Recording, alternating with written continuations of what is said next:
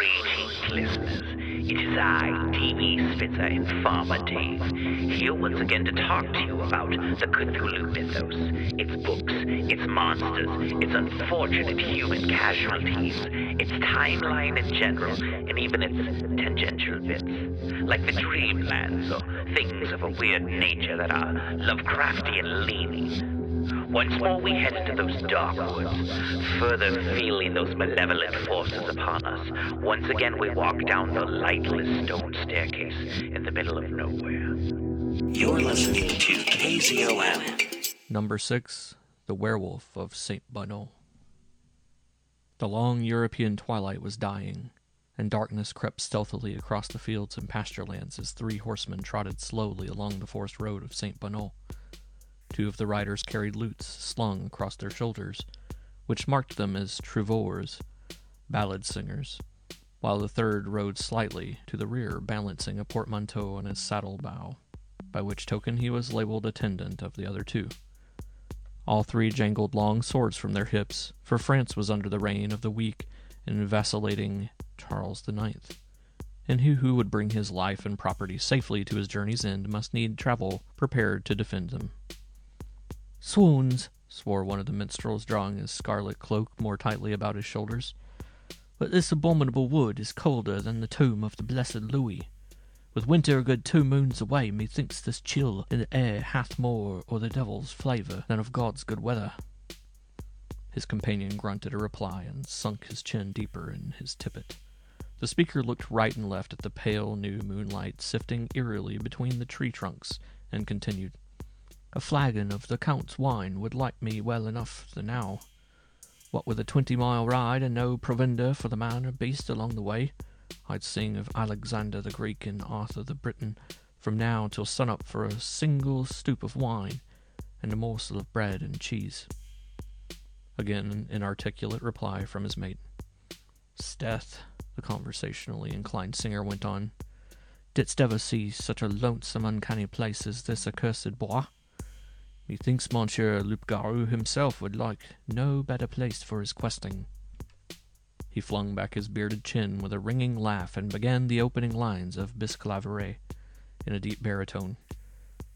The poem, one of France's oldest, dealt with the multitudinous herd not yet made fast in hell. The people of the Loup-Garou, or werewolf, who had sold their souls to the devil in return for the power of transforming themselves into wolves to kill and devour their enemies. All Europe trembled at the very name of these men-monsters, but no country was more plagued by them than France. "Hush, hush, Henri!" The taciturn minstrel suddenly broke his silence as the singer expanded the theme of his terrible song. "Pour l'amour de la bon Dieu!" Cease that singing. Suppose a werewolf were in this 20 times damned wood. He glanced fearfully among the shadows. "We should all be torn to bits." "Bah!" the other replied. "The Loup-Garou would be lucky if I did not eat him, famished as I am."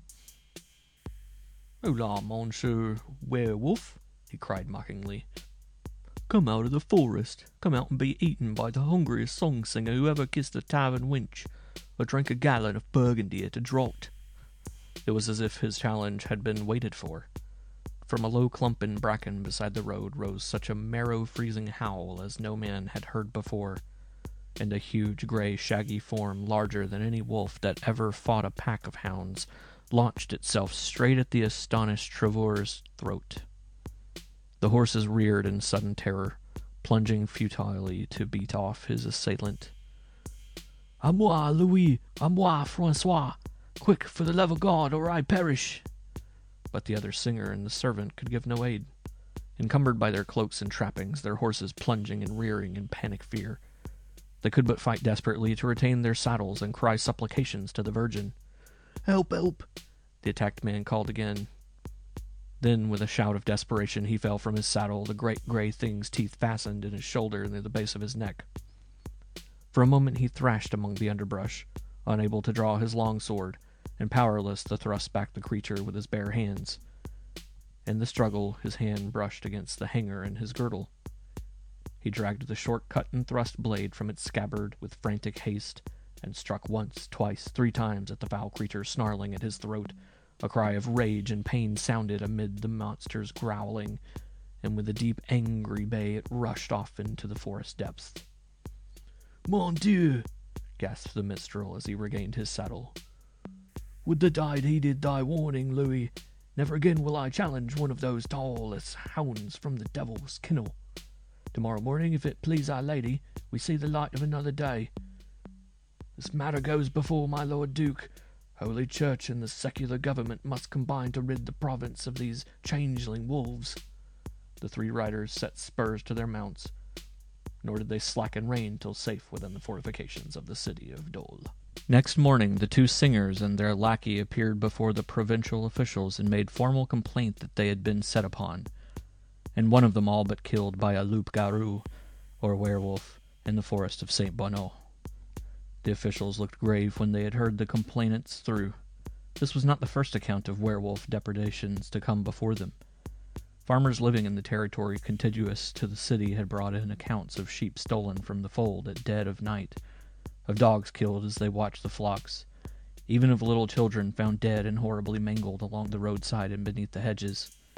Now came these three wayfarers, all of them veterans of the wars, and two of them men of learning and respect, to tell of being boldly attacked on the royal road as they journeyed through the wood. This thing must not be. The power of the country must be raised, and the werewolf or werewolves responsible for the outrages sent forthwith to the fiery hell where their master, the devil, waited the coming of their forfeited souls. France of 1573 was in no condition to police her country districts. The long and devastating wars between Huguenots and Catholics had made a sort of no-man's land of large districts. Charles IX, the king, was a man of wax, molded now by this favorite, now that, and giving no thought to the welfare of his people. Every available sow that taxation could wring from rich or poor was spent to gratify or further the ambitions of the most corrupt and conscienceless politician who ever debased a government, the Queen Mother, Catherine de' Medici. In these circumstances, the court parliament at Dole might pass as many enactments as it chose, but lacking force with which to make its mandates effective, its acts were but mere scraps of unavailing paper. One power still remained to the court. This was a levy on moss, a general calling to arms of the countryside. Tradesmen and residents of the towns of those days stood bareheaded when titled swaggerers rode forth, and the agricultural classes were little more important to the nobility than the earth they tilled. For one not holding a patent of nobility to engage in the gentlemanly sport of hunting was to court immediate and merciless punishment. Game must be preserved for the nobles to hunt, though the peasant's stomach went empty and his flocks and herds were depleted by wolves till poverty crushed him to the ground. Now was a chance to declare an open season, give the peasants the thrill of engaging in the noble pastime of the chase, rid the country of the dreaded werewolves, and save the sorely needed public funds all at once. Accordingly, the following proclamation was issued by the Court of Parliament at Dole. According to the advertisement made to the Sovereign Court of Parliament at Dole, that in the territories of Apagny, Salvagne, Forchapon, and the neighboring villages has often been seen and met, for some time past, a werewolf who, it is said, has already seized and carried off several little children, so that they have not been seen since. And since he has attacked and done injury to divers horsemen in the country, who kept him off only with great difficulty and danger to their persons and lives, the said court, desiring to prevent any greater danger, has permitted, and by these presents does hereby permit all those who are now abiding and dwelling in said places and others, notwithstanding all and any edicts concerning the chase, to assemble with pikes, halberts, arquebuses, and other weapons, to chase and to pursue the said werewolf in every place where they may find him, to seize him, to tie him, or if necessary to kill him without incurring any pains or penalties of any sort, kind, or nature whatsoever. Given at the convocation of the said court on the 13th day of the month of September 1573. Mounted heralds were dispatched throughout the territory adjacent to Dole, and within a few days the court's proclamation was known to every dweller in the vicinity. Soon quaint processions were seen issuing from all the villages in the neighborhood, headed by their parish priests, with sacred statues borne before them. The people sallied forth to hunt down the dreaded loup-garou. Solemn high mass had been sung, the weapons of the huntsmen had been formally laid in the chancels of their churches, and blessed by the curés, and now the hunt commenced. Separating into parties of 2, the peasants ranged the fields and woods, seeking everywhere for their accursed prey. It must be admitted that many of them had no stomach for their task, and would have dropped their weapons and fled incontinently at the first sight of anything resembling a werewolf in the most remote way. Others so far forgot the sacred and official duty with which they were charged as to devote themselves to the hunting of edible game, and many a luckless bunny found its way into the pouches, and later to the kettles, of the werewolf hunters. Still others routed forest wolves from their lairs and killed them, so not a few wolves' scalps were brought before the provincial authorities. But these were all natural wolves, as incapable of assuming human shape as the peasants were of becoming wolves, and though their deaths doubtless added greatly to the safety of the neighborhood sheepfolds, they brought the werewolf menace no nearer a termination than when the Court of Parliament first issued its proclamation. Interest in the hunt began to slacken. The peasants had their farmlets to attend, and the great landed proprietors were heartily sick of having their game preservers raided by those supposedly bent on public service. Except among those who had lost children or sheep, the loup-garou became little more than a hazy recollection. And then suddenly, unexpectedly, he was found. On the 8th of November, 1573, when the fields were all but bare of vegetation, and the last leaves were reluctantly parting company with the trees, 3 laborers hurrying from their work to their homes at Chastenoy by a woodland shortcut heard the screams of a little girl issuing from a dense tangle of vines and undergrowth, and with the child's screams mingled the baying of a wolf. Swinging their stout billhooks, cutting a path for themselves through the tangled wildwood, the laborers hastened toward the sounds. In a little clearing they beheld a terrifying sight. Backed against a tree, defending herself with a shepherd's crook, was a 10-year-old girl bleeding from a half-dozen wounds, while before her was a monstrous creature which never ceased its infernal baying and howling as it attacked her tooth and nail. As the peasants ran forward to the child's rescue, the thing fled off into the forest on all fours, disappearing almost instantly in the darkness. The men would have followed, but the child demanded all their attention, for weakened by loss of blood and exhausted with terror, she fell fainting before they could reach her. The child was carried home, and the workmen reported their adventure to the authorities. Their astonishment had been too great, and the night too dark for them to make accurate observations, so there was a conflict in their testimony. 2 affirmed the thing possessed the body of a wolf. The 3rd swore positively it was a man, and what was more to the point, he recognized him. The clerical authorities cast their vote with the peasants, asserting the child's assailant a wolf, and there the matter rested for a time. On the 14th of the month, the disappearance of a little boy about 8 years old was reported. The child had last been seen within an arrow's flight of the gates of Dole, yet he had vanished as completely as though swallowed by the earth. Now the civil authorities decided on action. They were not inclined to discount the werewolf theory entirely, for to deny the existence of such monsters in those days was treading dangerously close to the skirts of heresy. But neither were they minded to overlook any clue which pointed a natural explanation to the mystery. The Frenchman is curiously logical and direct, even in matters of superstition.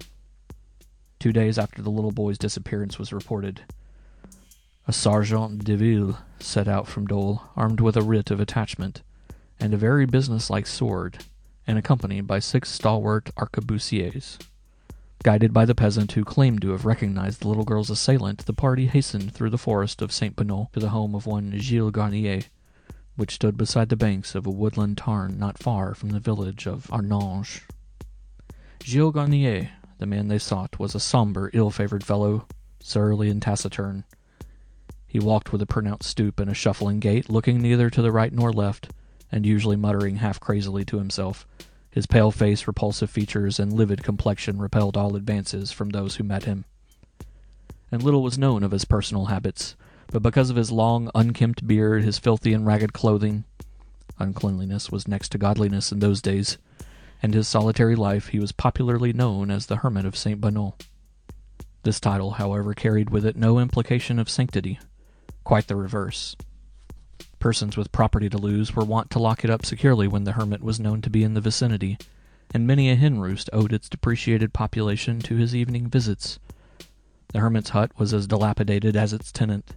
Its crude roof was made of squares of sod laid across rickety rafters, and its walls of uncemented stones irregularly piled one upon another were encrusted with lichen.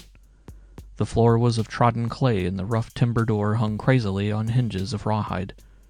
The windows were unglazed and stopped against the weather with aprons of untanned skins. The sergeant deployed 4 of his half-dozen followers in an enveloping movement about the hut, while accompanied by the remaining 2 and his guide, he approached the hut and knocked thunderously on its sagging door with the hilt of his sword. "Who calls?" Gilles Garnier peered evilly from window. "I do," the sergeant answered. "Open in the name of the law." "What seek ye here?" the hermit parleyed. "I seek thee, accursed of God, werewolf, slayer of little children," the officer replied. "Come forth and yield ye, or, by Our Lady, I'll come in for thee." Gilles Garnier bared his long yellow teeth in an ugly snarl and hunched his rounded shoulders as if to spring upon the messenger of justice, but a second look at the arquebusiers showed him the futility of resistance. The arquebus was grandfather to the flintlock musket of Revolutionary days, and great-great-grandfather to the modern rifle. It was nearly as tall as a man, had a bore larger than the modern 12-gauge shotgun, and was fired by its bearer thrusting a glowing fuse or gun match into a touch hole at its breech. Even with the inferior gunpowder of those days, it had a range twice that of the strongest crossbow, and though it was anything but accurate in aim, it carried a charge of leaden slugs and broken nails which scattered almost over a half-acre lot. If one of the soldiers had opened fire at point-blank range, Gilles Garnier would have been mangled almost beyond human recognition. Gilles Garnier thought it prudent to come out and surrender, his arms and legs firmly manacled, an iron chain about his neck binding him fast to the sergeant's stirrup. The werewolf of Saint Bonneau was brought to Dole. For a time there was a controversy whether state or ecclesiastical courts should take jurisdiction. The clerics maintained that the prisoner had committed his crimes in the form of a wolf, and since he had sold his soul to the devil in order to become a werewolf, it was a matter cognizable only in the courts spiritual.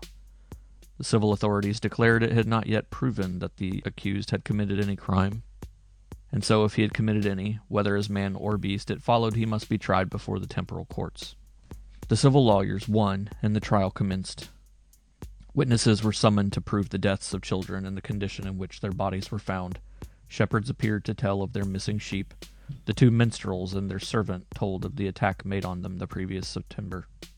The little maid rescued by the peasants identified the prisoner positively as her assailant, and showed the court the scars left by his teeth and nails. Then came the examination of the prisoner. In anticipation of his claims to innocence, a choice collection of racks, thumbscrews, leg crushers, and branding irons was made ready, and the official torturers looked forward to a busy morning. But the prisoner not only confessed all the crimes charged against him, but volunteered information concerning a number of others unknown to the court. On the last day of Michaelmas, September 29th, near the wood of La Serre, while in the form of wolf, he had attacked and slain with his teeth and claws a little girl of 10 or 12 years, drawn her into a thicket, and gnawed the flesh from her arms and legs. On the 14th day after All Saints, November 14th, also in the form of a wolf, he had seized a little boy, strangled him, and partially eaten him. Asked how he could have strangled the child if he were in wolf's form at the time, he was at first vague in his replies, but finally recollected that his hands had not been changed, so he still had the use of his fingers. On the Friday before St. Bartholomew's Day, he had seized a boy of 12 or 13 near the village of Perouse and killed him, but was prevented from eating him by the approach of some peasants. These men were found and corroborated the prisoner's statement. Although the little girl whose rescue was the cause of his arrest declared the prisoner had been in human form when he attacked her, Gilles Garnier stoutly maintained he had been in wolf's shape at the time. And to prove his power to change into a wolf at will, he suddenly sank to his all fours on the courtroom floor, began capering about in grotesque imitation of a wolf, and emitted a series of howls, yelps, and growls which perfectly simulated those of a ferocious beast of prey. The court deliberated over his case, decided he had imitated wolf calls only to terrify his victims, but had never actually assumed wolf's form, and consequently voted him guilty of simple murder, unaccompanied by sorcery, As a murderer, he was punishable only by the civil authorities. Sentence followed hard upon the verdict. On the 10th day following his arrest, Gilles Garnier, the self-confessed werewolf of Saint Benoît, was dragged by ropes attached to his ankles over a rough road for a distance of nearly a mile, bound to a stake, and burned to death. Note: the reader must be aware that Gilles Garnier was the victim of that form of insanity known as zoomania, where the patient believes himself an animal. Zoomania, or that branch of it known as lupomania, where the lunatic imagines himself a wolf, is fortunately relatively uncommon today, yet frequent enough to be recognized by medico-legal authorities. If it be remembered that Gilles Garnier was obviously a man of feeble intellect, and that all France, indeed all Europe of that day, reeked with terror tales concerning the loup-garou, which tales Garnier had heard, and implicitly believed since earliest infancy, it can readily be seen how, when his poor wits finally broke down, he came to imagine himself a werewolf. The fact that he was lucid enough on every subject save this one delusion stamps his ailment as paranoia or monomania, one of the commonest forms of insanity among the young and middle-aged. The man must have been quite powerless to restrain himself when seized with one of his attacks, and in any modern court he would have been committed to an institution without even being brought to trial. It does not appear that he ate the flesh of his victims because of hunger. On the contrary, this shocking act must be regarded purely as a symptom of his derangement. When under the spell of his disease, the lunatic frequently resorts to the most unlikely diet. The author was once present at an autopsy performed on a paranoiac's body, when no less than half a dozen 10-penny nails were extracted from the unfortunate man's stomach, several of them almost entirely eroded by the natural hydrochloric acid of that organ. See Barry Quinn. End of section 6. Thank you once again for listening to People's Guide to the Cthulhu Mythos. You can help show your support by going to the show notes and following any of the links that'll tell you how to support the show and how to support our guests. And thank you to all of our guests who you can find in the show notes. Rate, review, subscribe, and remember, patrons get priority access to asking us questions, suggesting topics, even, submitting stuff. Actually, you don't have to be a patron to submit anything. That's how Dave got on the show, and that's how you can get on the show too. It's the People's Guide to the Cthulhu Mythos. Rate, review, subscribe, tell your friends. Thank you for listening. Back to the show.